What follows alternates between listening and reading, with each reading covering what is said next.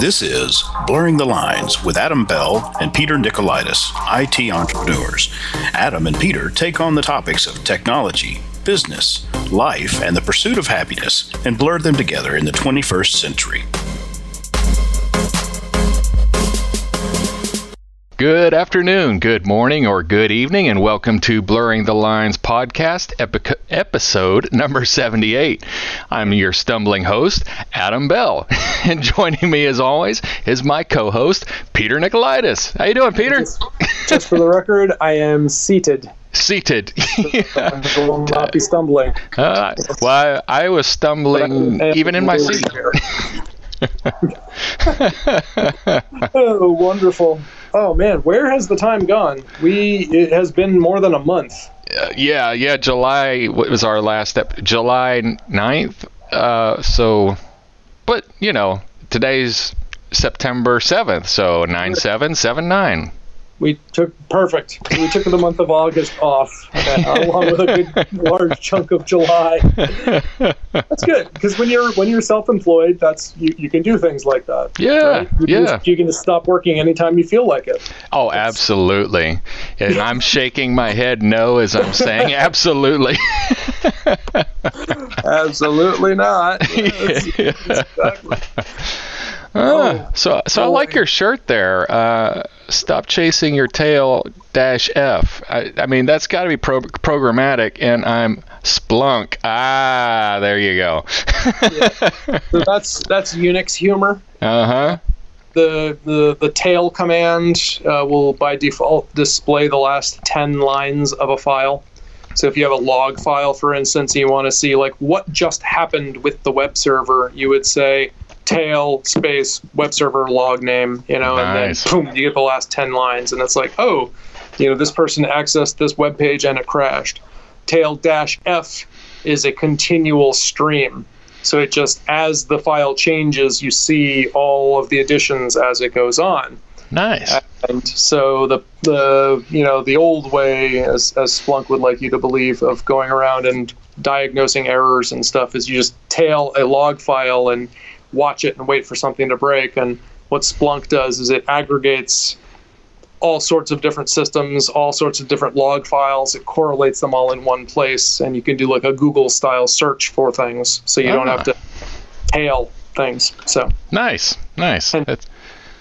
Hence the joke. Tail -F. Cool. I knew it was something like that. Of course. So cool. So where do you want to start today? Oh, man. So last week was, let's start with last week. I did a 5-day silent retreat. Was that hard? The first couple days took a little getting adjusted, but a little to adjust to, but it wasn't as bad as some stories I've heard. Mm-hmm. And, these are kind of things like, you hear stories about people will, have breakdowns. Some will have breakthroughs. Often you hear stories about people leaving early, or people go through the whole thing and then come home and divorce their partners or quit their jobs or move to another country or change careers or whatnot. And I didn't have any of that now, so that's good. I could see that though. As predicted, my phone is ringing, and it's the detailing shop right across the street telling me my car is ready to pick up. So, so the clock is ticking. Okay. So I'll go fast. I could see that though. I mean, as far as you taking the time to listen to yourself and to your own thoughts, and all the things that you have not been thinking about are allowed to come to the surface. Mm-hmm. Nothing getting in the way. And there's a lot, I'm no expert, but, there are many different types of meditation. Some people, well, even my girlfriend will say, like my running is my meditation. And, I hear that from different people. And she has done a 10-day. She did a 10-day Vipassana silent retreat. Mine was only 5. But there's something different about sitting still, sitting quiet. And ours was 6 sessions a day. along with walking meditation as well. And then there would be a Dharma talk in the evening and stuff. And other than that, there would be short Q&A sessions, so you could actually, discuss every couple of days. You could check in with the teacher to, see how are things going. Is anybody on the verge of a breakdown? Or maybe on the verge of a breakthrough? Who knows? Yeah. But it was good. It was definitely it was worth it. I enjoyed it. I learned a few things for sure. And when I called, my girlfriend asked me, "Am I speaking to Peter 2.0?" And I said, "No." I said it was transformative, but it wasn't like the change wasn't as drastic as me going from Gandalf the Grey to Gandalf the White. Yeah. It was more like the change from Iron Man Mark III to Iron Man Mark IV. Yeah. It was an incremental upgrade. Well, and I'm thinking at this point in your life, you're way past Peter 2.0. You're like 3 or 4 now anyway. Yeah, I think at this point, I'm going with Peter 2017. I'm lagging a little bit. I haven't taken the very latest upgrades. You're like Ubuntu releases, twice a year. Google Chrome, Yeah. Maybe I'm Peter NG. Yeah. Next gen Nikolaidis. So. I don't know. You're LTS right now. You're in the long-term support model. That's it. Version. Let's be honest. I'm still Peter 2016. I haven't upgraded throughout that year. Yeah. Oh, cool. So yeah, but one of the things that you mentioned got my attention. The very first night there, I was experiencing very sharp and intense pain right between my shoulders. Mm-hmm. And the next morning, the second day on site, the teacher talked about how it's not uncommon for people to feel pain even if you haven't felt it in that area before. Sitting causes things, and the mind manifests pain and disapproval and stuff. That's a stress area too. Because it was Monday, I assumed, this is delayed onset muscle soreness from those 200 kettlebell swings that I did on Saturday morning at our Krav Maga instructors training class. Yeah. And I was wrong. The pain went away, though, that night. So I was like, yay, this is great. I did some yoga poses to, help it out. And I figured, okay, it's gone. And then I think it was 2 days later, I went for a run. So I was going to go out for a run. Everything was great. The weather had finally cooled off. It was in the low 70s, high 60s maybe. Had a fresh pair of contact lenses in. I was refreshed. Running shoes were on. It was before breakfast. Everything was great. I had my plan. I did a walk, walked about 2/10 of a mile just to warm up. And as soon as I changed to a jog, every step I took shot pain into my back, right in that same area again. Huh. And it was so recall that I had tennis elbow, mm-hmm. and that was from stemmed from a shoulder injury on the left side. Mm-hmm. So Monday night when I was there just sitting, it was pretty much equal in that general area on both sides. Mm-hmm. The pain when I was running was on the right side, a part of my body and my shoulder that I have not physically strained.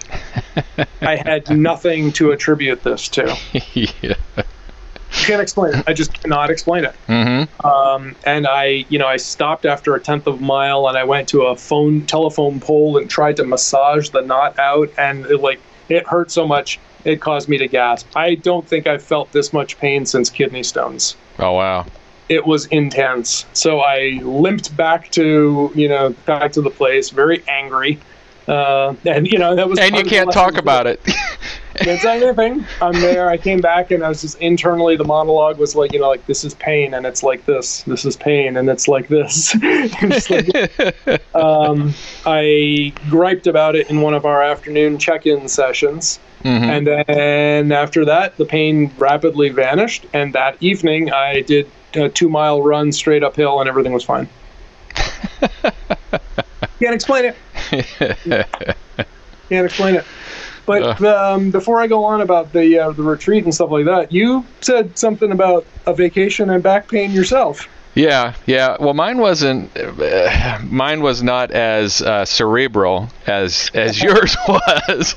I picked up so I had 11 days. We were going down to our friend's house in Alabama. It's on the Fish River, so I was planning on fishing and relaxing and doing nothing for 11 days. And this was actually going to be the longest vacation that I've ever taken in my professional life, where 11 days, no work. I mean, so I was really looking forward to it. So I picked up a sinus infection on the way down there, and it got worse, and then it got worse. And then it got so bad, I was coughing and sneezing all night, and I coughed and sneezed so violently that I strained my lower back. Oh, man. And I fought it, I'm just now better this week, and that was from July 26th. And so it took me 4 weeks, but I didn't go to the doctor until last week, and they gave me muscle relaxers and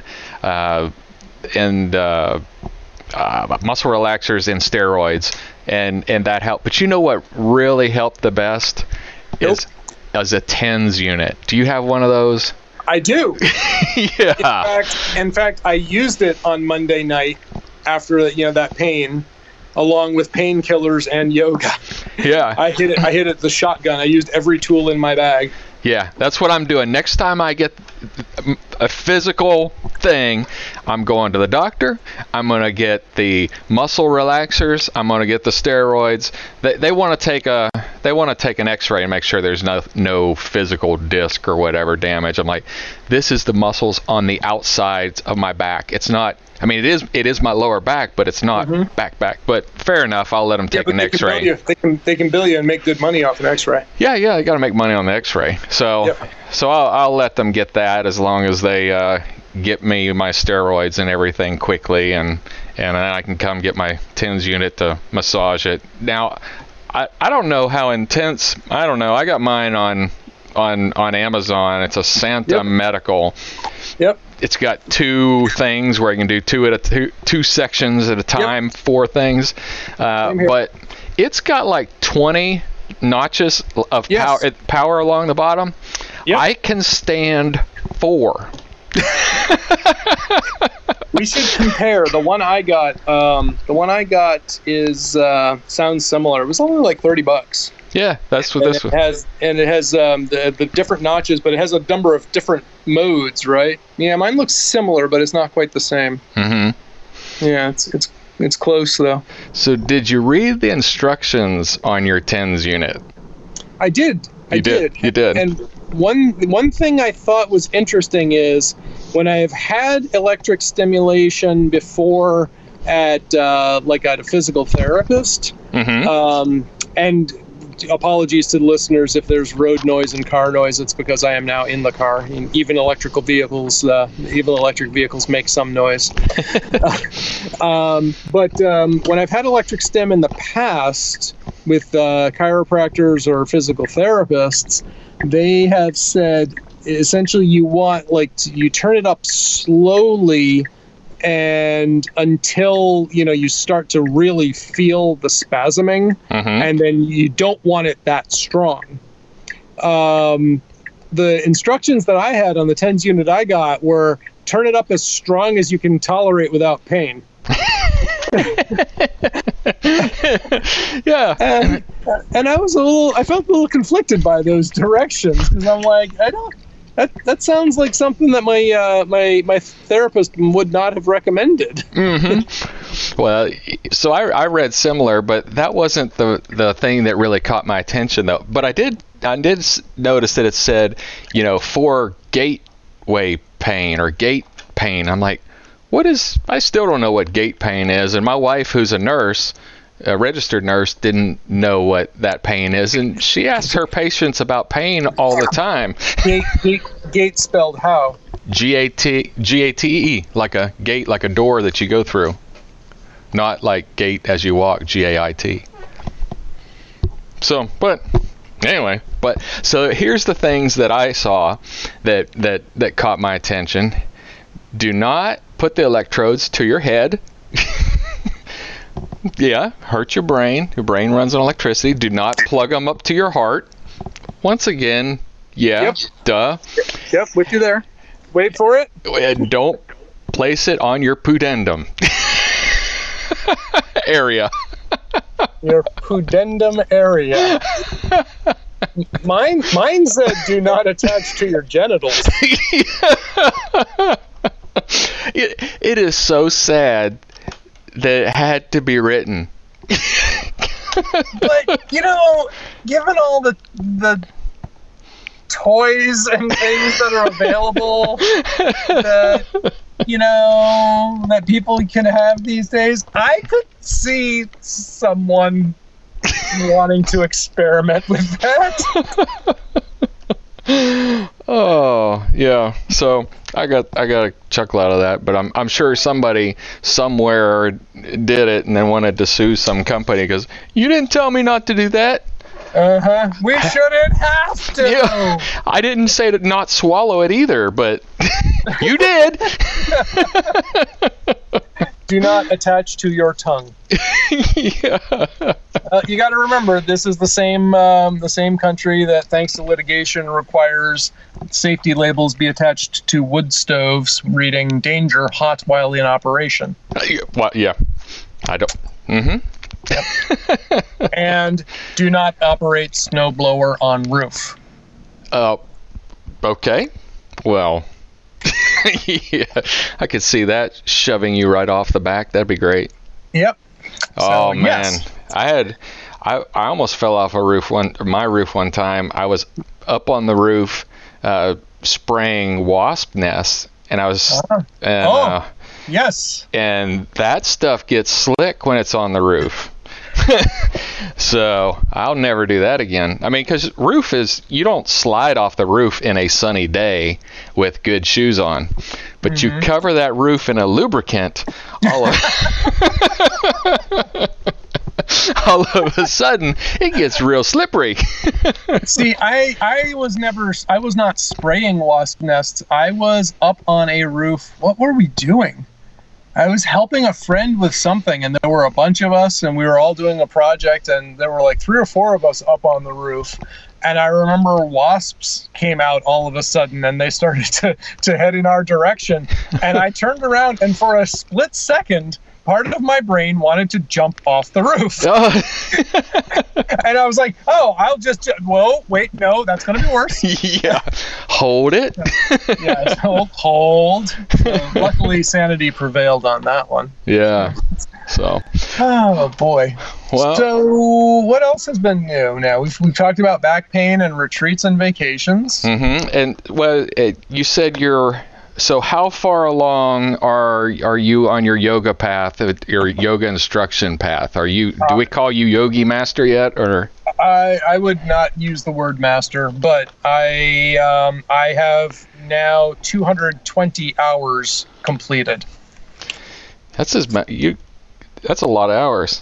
It's a lot of hours. 220 hours of training, and then this evening I start my parallel path for Vinyasa yoga certification. All the training I've been doing so far has been Yin yoga. Yeah, I like both of those. I mean, it makes sense that you like both of those too, because the Yin for stretching all the junk that I do, and then the Vinyasa, power. Yeah, yin yang. That's both sides of the equation. Mm-hmm. So, yeah, with the no, yin definitely, like I said, for me it's more of a natural complement just to all the other stuff that I do. Mm-hmm. And my students at the Krav Maga school have been agreeing. So yeah, since then, I started and completed my first series of yin yoga at Alpha Krav Maga Boston, where I study Krav Maga. So are you now a yellow belt in yoga? Well, no, I was teaching. I'm an instructor.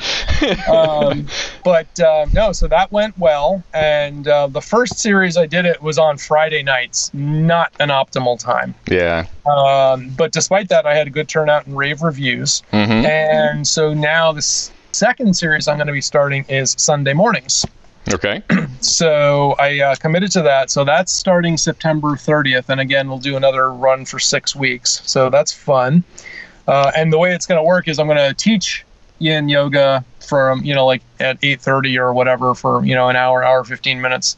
And then I'm going to go and take my yin yoga class. Now, if I had really planned it out, I would have done it in the opposite order, because that way I could just completely plagiarize my favorite teacher's lesson plans. Yeah.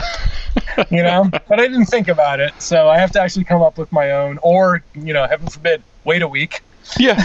Well, yeah, you could do that. Yeah. So, that was pretty funny. Well, you only have to come up with one. You got to come up with the first one, and then you can just use hers the following week. So yeah, you're good. Exactly. I think I'm good. I'll ad-lib it. Mm-hmm. But also related to that, about 2 weeks ago, a little over 2 weeks ago, I got an email, and a yoga studio in Cambridge, one where I used to actually train regularly, emailed me and asked me if I would be interested in teaching there. Okay. And I said, when are you thinking? And they said, well, we have 2 slots. We have a Monday night and a Friday night. And I was like, I just did Friday nights, man, and I want to do that again. And she says, I think I have someone to cover the Friday night slots. And I said, yes!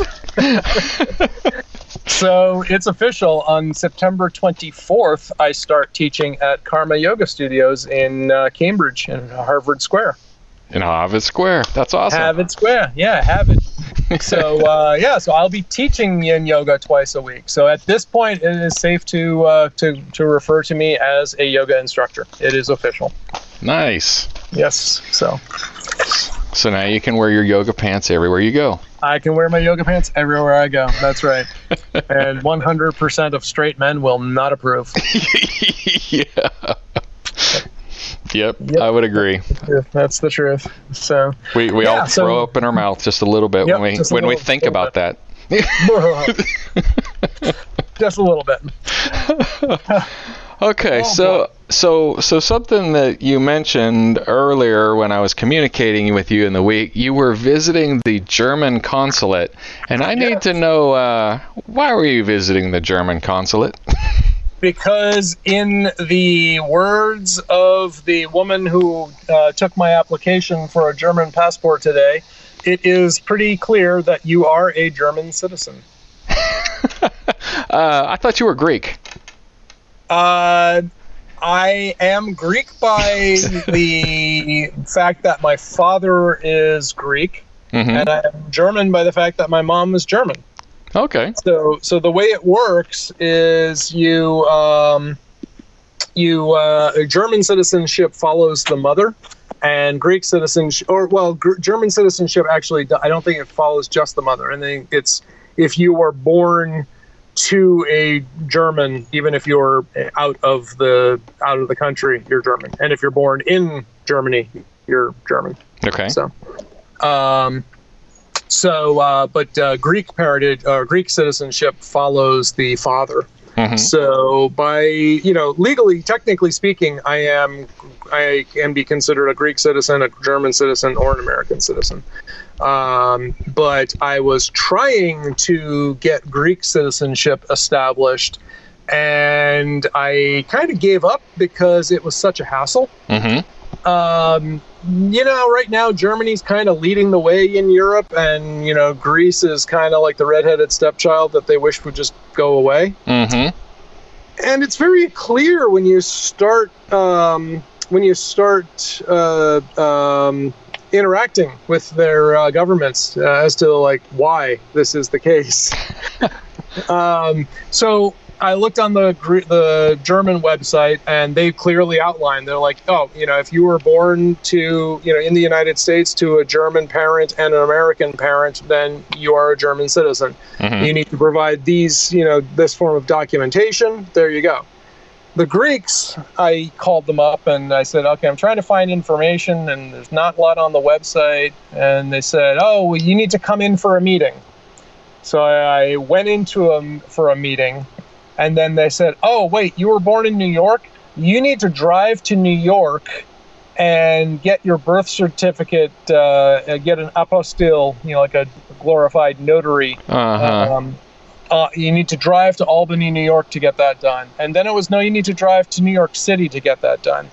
Then it was, oh no, your father needs to go get that done, and you need to also do that with their marriage, because the marriage didn't happen in a Greek Orthodox church. Oh my goodness! And it's just one thing after another, of delays. The last time around, I called them. They didn't say any of that. All that stuff that I said, all those listed, they didn't have those requirements, but they did want a copy of the marriage certificate, and they also said. I spoke to a woman, called, and she was very helpful. And she said, okay, can you email me the specifics? I said, fine. And she gave me her email address, which was first initial, last name @yahoo.com. I'm not kidding. I did not make that up. So, okay, I chuckled, but I said, fine, I did it. And then I emailed her and I explained to her, this is the documents. These are the ones I do have. These are the ones I do not have. And she said, okay, can you please call me at the office? So I call her. She tells me to email her. I email her. She tells me to call her. All right, this is getting ridiculous. Meanwhile, my aunt said, she had said, well, if you can find your mom's passport, that will prove her citizenship. And so while this was going on, my father did manage to find my mom's passport. Mm-hmm. So as soon as I said that, I was like, all right, I've got the passport. I'm good. Thank you so much. Goodbye, Greece. So I went there today and I, gave them my passport to prove who I am and my driver's license. I gave them my birth certificate. I gave them my mom's German passport and my father's United States passport, and they looked at them all and they said, okay, that's good.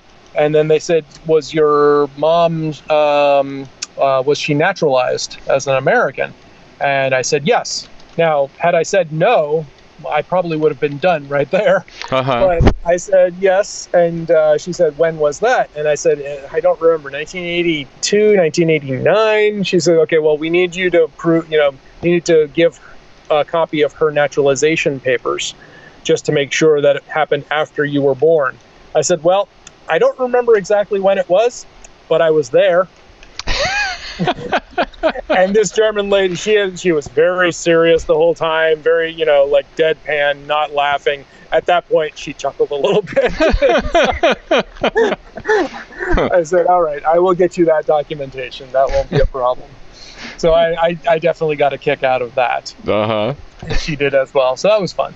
And so I need to prove that, and I need a copy of their marriage certificate. And then, but she said it's pretty clear, you're a German citizen. So that hopefully once that's been established. Oh, and that was the other thing. I don't have to drive back to the consulate and go there. I can email her a PDF. Do you email it to her Gmail address? No, it's something like pdfs@consulate.co.de.whatnot, or it's very official. I'm like, wow, look at that. So that's cool. That's cool. Mm-hmm. So I was very happy that, and I said as I was leaving, I said, just so you know, I had also spoken with the Greeks about establishing Greek citizenship. The difference between how organized you are, it's night and day. And she appreciated that compliment. So see, I had all these scenarios in my head, and they weren't as simple as this. I thought maybe you are getting married to someone of German descent that you just met over the last month. You took a job in Germany. You were just deciding it was time to move to Germany for long term, or even possibly you were being expatriated by the United States. I didn't, and who's to say? Any of those are possible. Yeah. Any of those could come to pass. Yeah.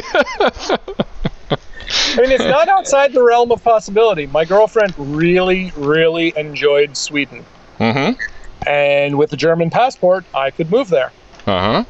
And if she was, one step further than girlfriend, she and her daughter could come right along with me. There you go. So hey, who knows? And, now that I'm effectively debt-free, I could just, whatever. I'll let her start up a new company and I'll teach yoga or something. There you go. That's my plan. So you're doing some different. We're switching topics now. You're doing some different brewing, and you had told me that you were doing a kombucha. Is that pronounced it right? Kombucha. No. How do you properly pronounce that? Okay, well, properly, the way, there's properly, and then there's the way most Americans say it. Which would you like to hear first? Let's hear it how most Americans say it. So, like kombucha. Kombucha. Like if we were talking about gyros, you would say... Gyros and kombucha. Nothing washes down a gyro quite like a nice, fresh bottle of kombucha. There you go. But if you wanted to have a good bottle of it spoken correctly with your gyro... that's different. First off, you don't have a mouthful of cheese and crackers, so give me just a second. Sorry. While I was at the Tesla dealership, I was supercharging my car. I went inside to use the restroom, helped myself to a cup of coffee, and I grabbed one of the little things of cheese and crackers because... Not only did I buy their flagship Tesla Model S last year, I also took a bath in losses in the stock. Thanks, Elon. Go smoke another joint on television. Brilliant job. Anyway, kombucha. You didn't eat the urinal mint, did you? No. This is Austin cheese and crackers since 1932. Standard cheese and crackers. Yeah, standard cheese and cracker sandwiches. Okay, cool. So it's kombucha.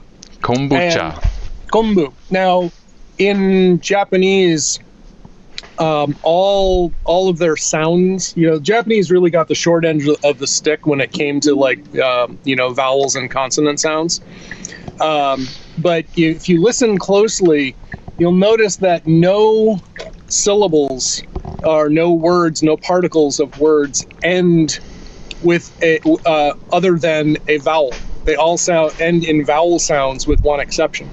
So, for instance, samurai, it ends with a vowel sound, right? Mm-hmm. So all words in Japanese end with a vowel sound unless it's with an N. Mm-hmm. So N is the only, sound that words end with that's not a vowel sound. So when you say kombucha, that's not right. Right, it's con, and it's not con, it's kon because it's a ko sound. Mm-hmm.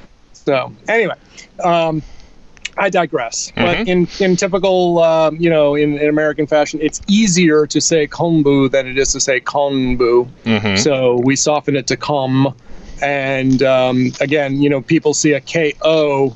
The way that's supposed to be transcribed into Romaji from Japanese characters is that's a ko sound, but Americans look at that and that's a ka. Okay, so it's kombucha. Yeah.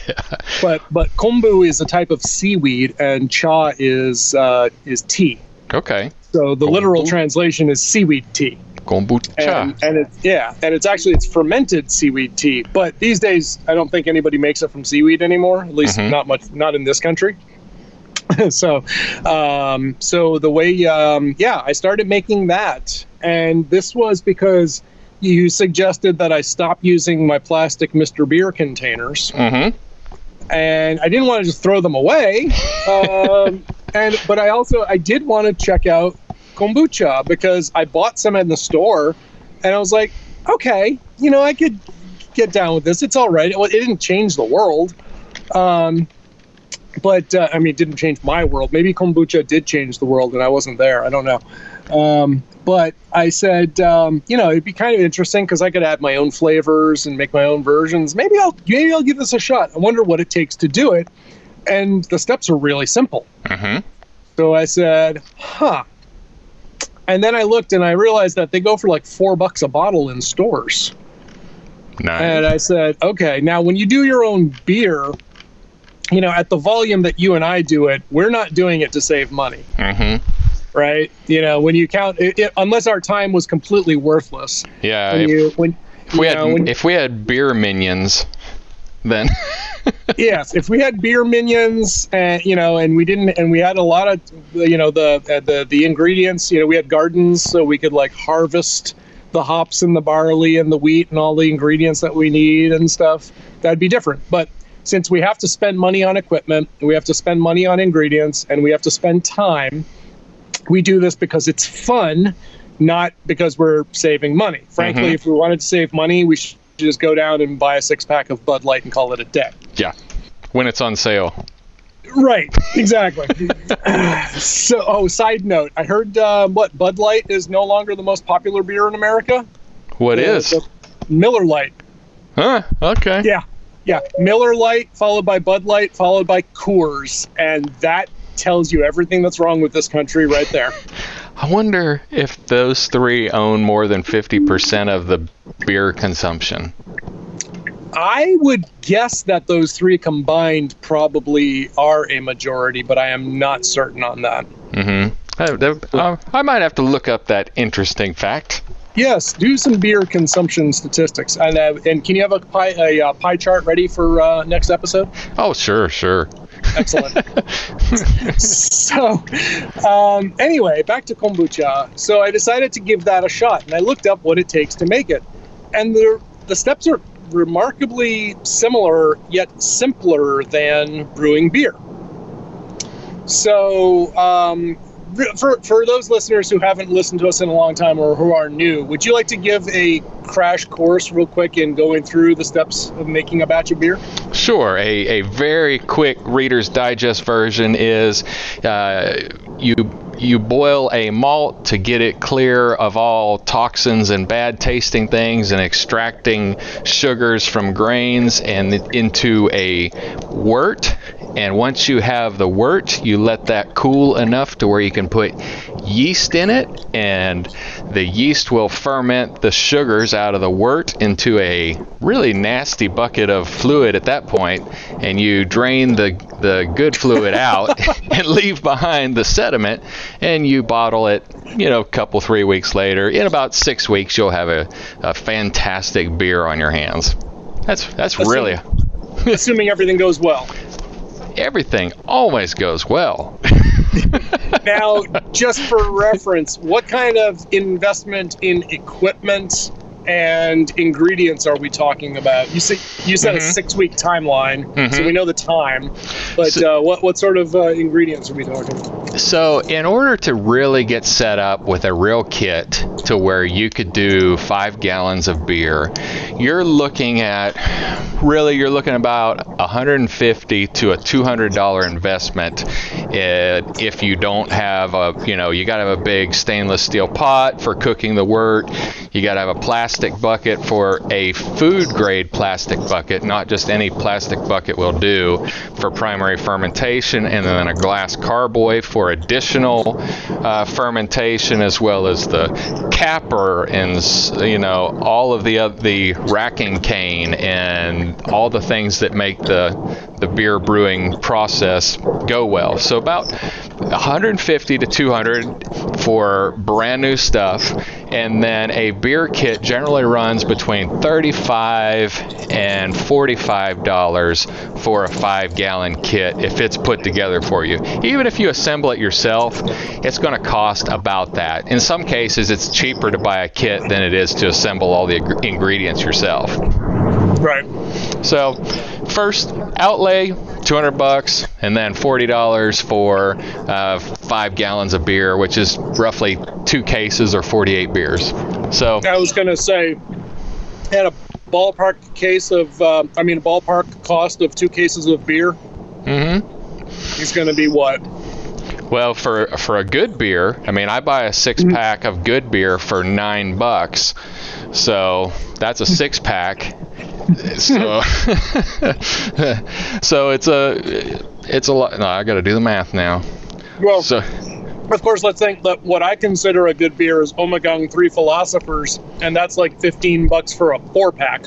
Oh yeah. So it does go up. $48, $1 a beer versus $3.50 a beer. So you do save money on that, and especially if you enjoy a certain kind of beer, you can always have that available to you. And it's all other than a microbrew. We got other friends who do microbrew, in bigger scale than us. There are a lot of good microbrews out there, but hands down, I can make a beer better than Coors. But that's not saying, dude, I get a better beer than Coors out of my tap.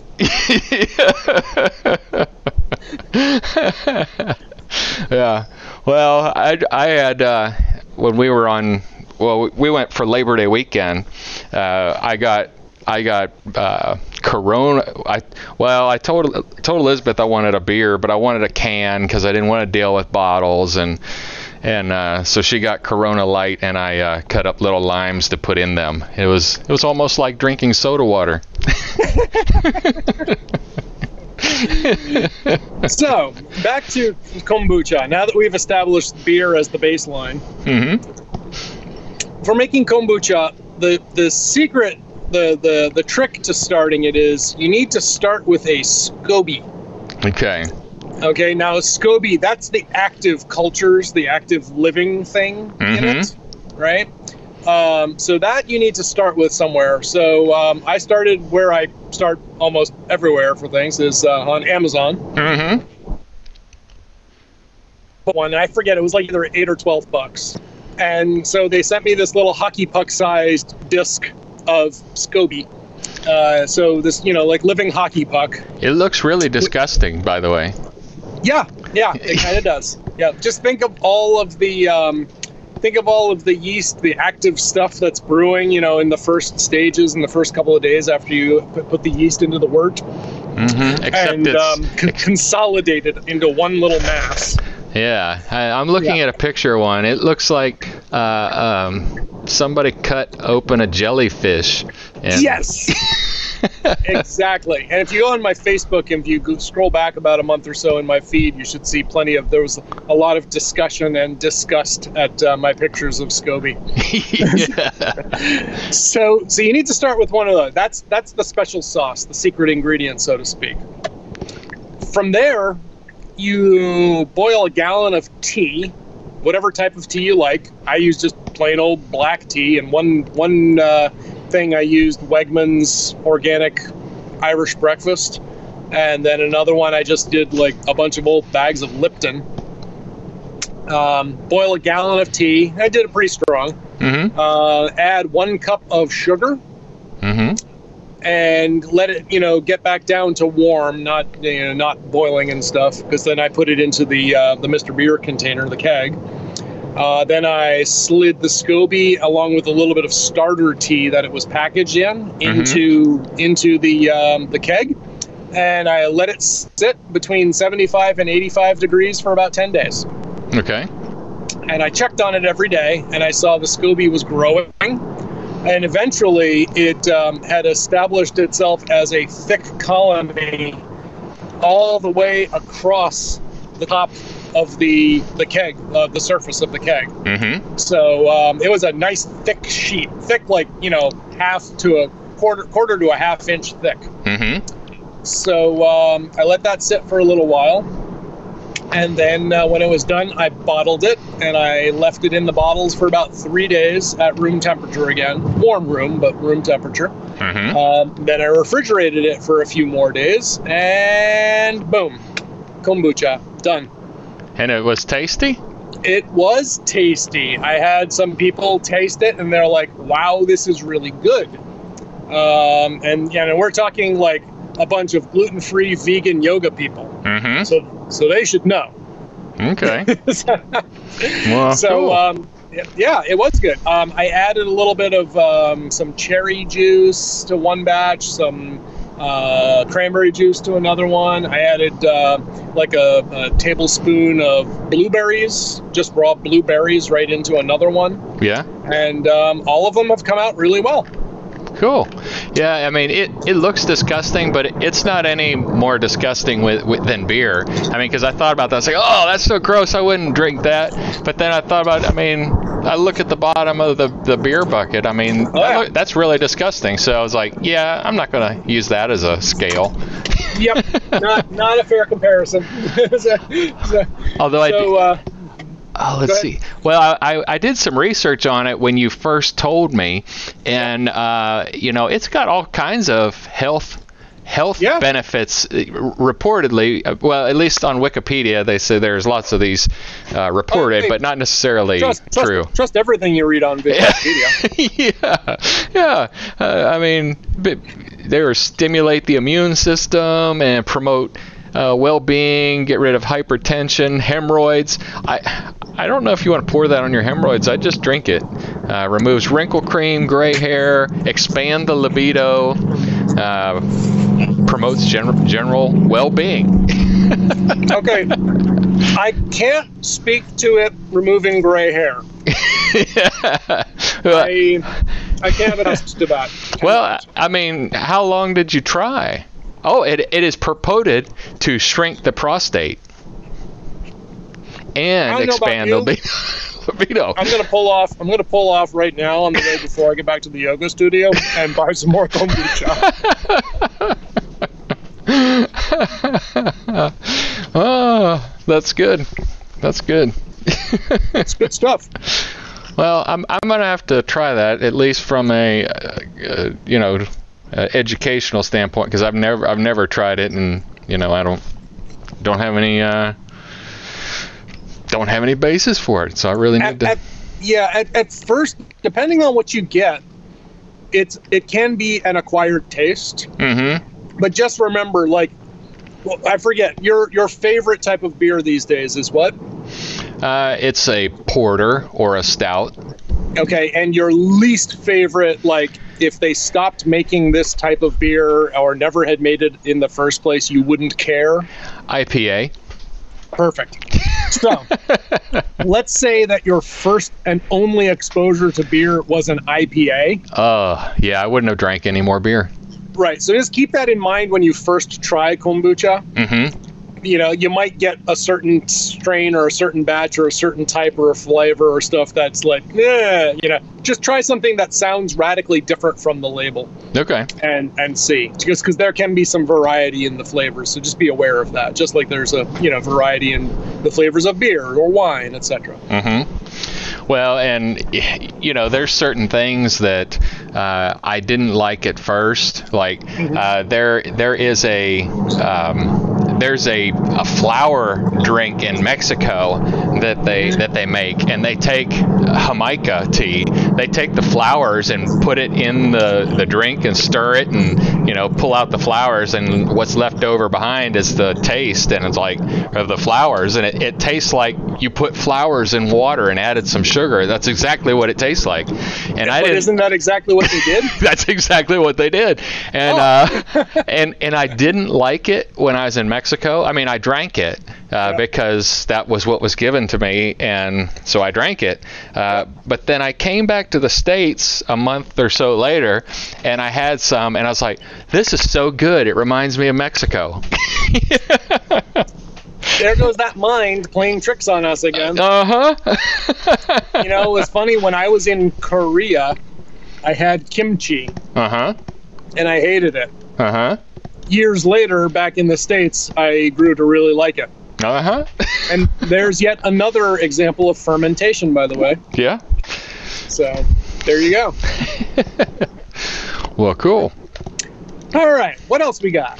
Let's see. Well, have you started your real kit, your real beer brewing kit, right? Sort of. Okay. I kind of cheated because I still had an old Mr. Beer kit that I needed to use up because it's the expiration date was approaching on the malt package. Mm-hmm. So that beer, I did a 2-gallon, Mr. Beer kit in the 5-gallon carboy. Okay. But I didn't do it all properly. So I just basically poured, all the stuff there and fermented it in the glass carboy. But other than that, I did everything the same way that I had done in all the other previous batches. I have not actually, used any of the other fancy equipment, and I haven't boiled my own grains and stuff yet. Okay. Well, is your glass carboy the old traditional, or is it a big mouth bubbler that you can easily clean? It's the traditional that you need to invert and spray a hose up in and stuff. Yeah, and get the bottle brush in there. But yep. Did you watch it in the first 24 hours? Did you watch it like boiling in there? Isn't it fascinating? I didn't see much more than I had seen in the Mr. Beer stuff. I looked at it mostly just on the top. Okay. And again, I didn't see a ton of activity. And I think I told you I tasted one of those bottles, and I'm a little concerned that I might have screwed this batch up again too. So I don't know. I think what we need to do, for the next batch that I actually do, where when I first start and boil the grains and make my own wort and stuff, I think we need to just live stream it, and I need you looking over my shoulder, coaching me through the whole process. We'll do a Facebook Live, and both of us will brew at the same time. It'll be awesome. That will be fun. That'll be me stumbling over everything, trying to keep up with you, trying to figure out what I'm doing wrong. And so I can't wait to look like a fool on Facebook Live. It sounds great. I don't like cleaning the glass carboy because the primary fermentation makes a big nasty mess inside there. Yeah. But the glass, it's very fascinating to watch because the yeast is in its the highest fermentation level, where it's eating up all the sugar as fast as possible, and that happens within the first 12 to 24 hours. So pretty much when you put it, if you did it during the day and you finished in the afternoon, when you get up in the morning, that thing is going to have a yeast boil going on in there. And it's fascinating to look at the bottle, and the contents are like boiling, but it's not hot, No, I definitely did not see that. I did not experience that at all. Yeah, so I like to watch that. I mean, it's just, obviously you see it once, you've seen it, but still, I think it's still pretty cool. Other than the big nasty mess you got to clean up out of the bottle. A yeast boil. I like that. Oh, so cool. Well, let's see here. So we've got moving on from beer. So we'll be ready for you to do that on Facebook Live. I think that's all we've got for this episode. We've got a lot in there. Cool. Well, everybody, my parting thoughts are: go meditate. Go meditate. That's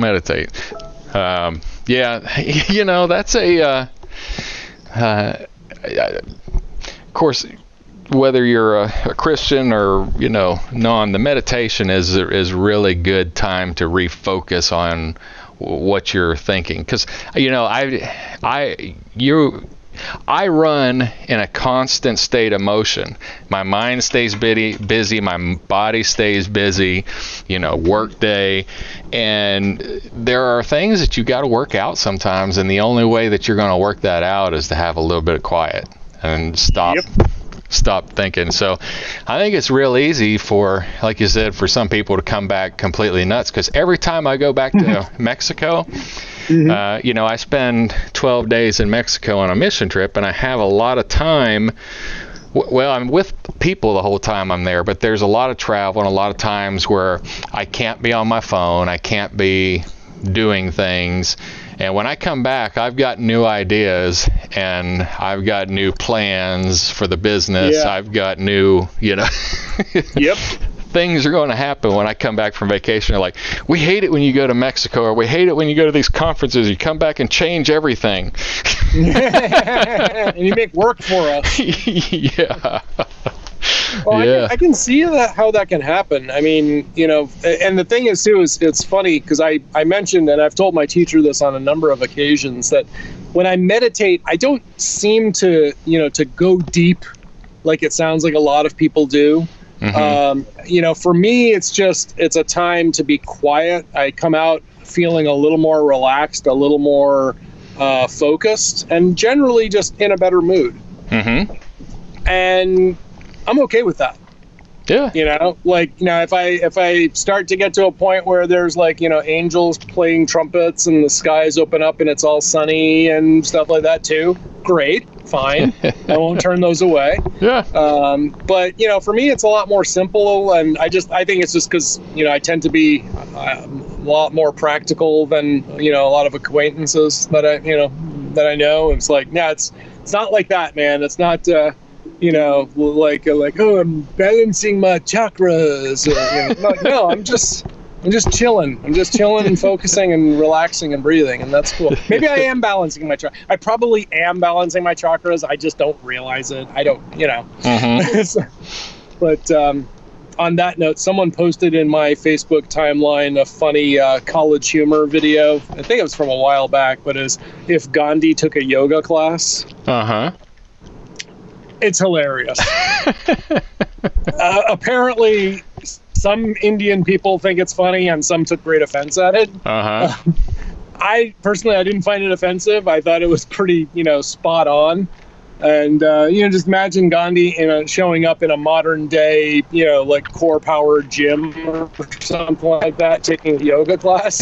It's pretty hilarious. We should probably put a link in the show notes and let you evaluate it, dear listener. So, very good. Well, so we've got to keep the podcast rolling. Oh, are you still there?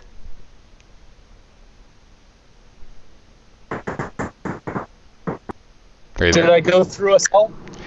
Yeah, you went through a small cell phone hole. Hiccup. Well, I said I'm literally on the, doing 65 miles an hour down Route 95, so I am keeping the podcast rolling. Yeah. So, well, very good. Well, I think that just about wraps it for today. I think we did a good job catching up. It's been fun. It's been fun. Are you able to close us out without turning off your car? I think I can. Let me just figure out where it is. Oh yes, there it is. I'm looking around on the dashboard for the big red button. To contact either us or our guests, visit blurringthelinespodcast.com. If you like what you're hearing, do us a solid and subscribe to our podcast, and leave us a 5-star review in iTunes, Google Play Store, or wherever you found us.